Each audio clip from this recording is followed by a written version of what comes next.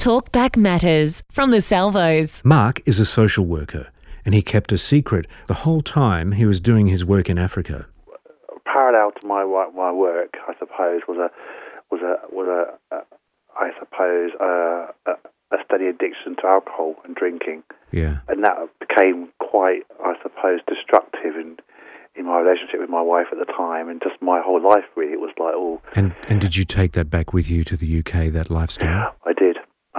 By this stage, I suppose I was drinking quite a lot. My marriage was on the rocks. The amazing thing was, all this time, although I was drinking a lot, and I'm so grateful it never went into my work. I never went to work drunk. I was always managed to keep myself together. And I think, people with a lot of alcohol problems, most people who classify themselves as alcoholics actually do manage to hold down a job, because they have to hold down a job to actually be able to afford to have money to spend on alcohol. Yeah, right. And I know it sounds awful. I love my job. But then in the evening, the only way you could relieve that stress or the craving would start would be to drink. So my marriage obviously disinterested quite quickly. After that, we had a daughter, and that was quite a difficult and grey period of my life. Really, it became very self-centered, very selfish, and when the drink really started taking hold, the paranoia wasn't far behind. Really, Wow. Anxiety attacks. I went to the doctor, and of course, doctors, great as they are, they don't always ask you the obvious questions: are you drinking? It was like, you look like you've got depression, and they gave me antidepressants, and blamed it on my work, very stressful job, and they never really asked me. I never told them how much I was drinking. Yeah. And then one day, the inevitable thing happened. I had a hard day at work. I got in the car. I had a row with my wife. Went out, got drunk, got stopped by the police, breathalyzed.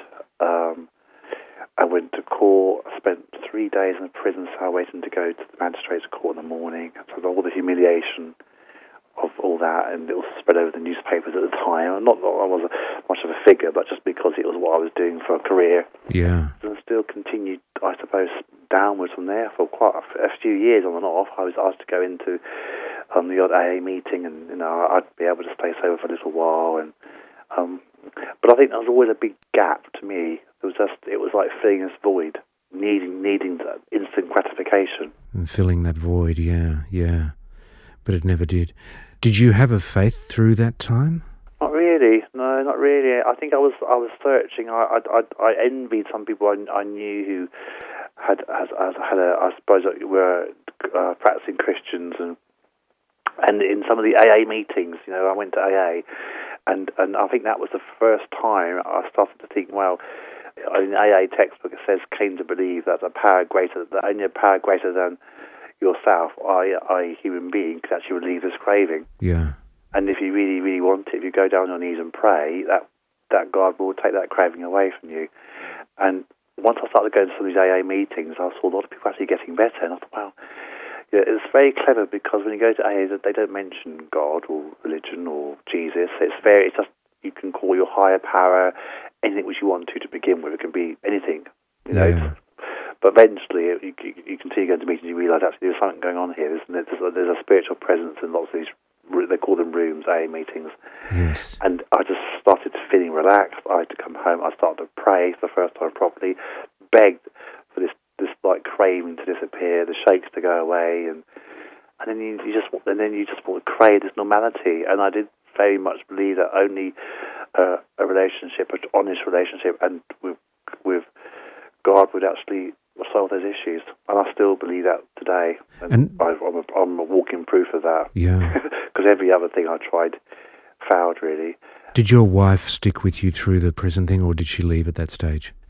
No, she left, and it was like I'm pleased, because it was so self-destructive, really, and I think it wasn't good, and I wasn't able to really stop at that stage. So she went, and I'm glad she did, really, because it wasn't an environment to bring up my daughter in. Ironically, you went back to Africa. I went, well, ironically, when the sad thing was, my mum, when she passed on, she left a small amount of money, and I thought, what should I do with this? I thought, well, I'm going to go back. I love Africa, so I went back. I went to Kenya. I wasn't really drinking much by now. I'd been going to AA meetings, and I went to this beautiful hotel right on the beachfront. And when I was there, I met who's now my wife, Christine. And Christine was working in the hotel. She was one of the managers there. And I was speaking to her, and she used to say to me, "Oh, you must come to my church. I go to church every other night. I go to church." And then in Kenya, the churches are open all night long. And the church she went to, there was like 500 or 600 people, and they'd be praying through the night. So I went to the church there, and then came to the end of the holiday. I came back to England, and I just thought, you know what? I missed the church. I missed Christine. I got some time off work, flew back out to Kenya, 2 weeks there, went back to church more, went and met the pastor there, and prayed in front of a church to be saved, and for the Lord to come into my life, which he did. It was like, it wasn't automatic, but I could feel it. It was like just this like relief, really. I'd been very open. I hadn't lied to Christine about my life. And when I was out there for 2 weeks, I asked Christine, would she marry me? Wow. So, and she agreed. Flew back to England, and then went back about a month later again, married her on a beautiful beach. But the craving is no longer there, it's gone. And I truly believe that's a miracle, because only a power greater than myself could take that away. I don't believe anything else could have done that. Our guest Mark, who is dry today, he's been dry for many, many years now, and continues as a social worker today back in the UK. Light and Life from the Salvos.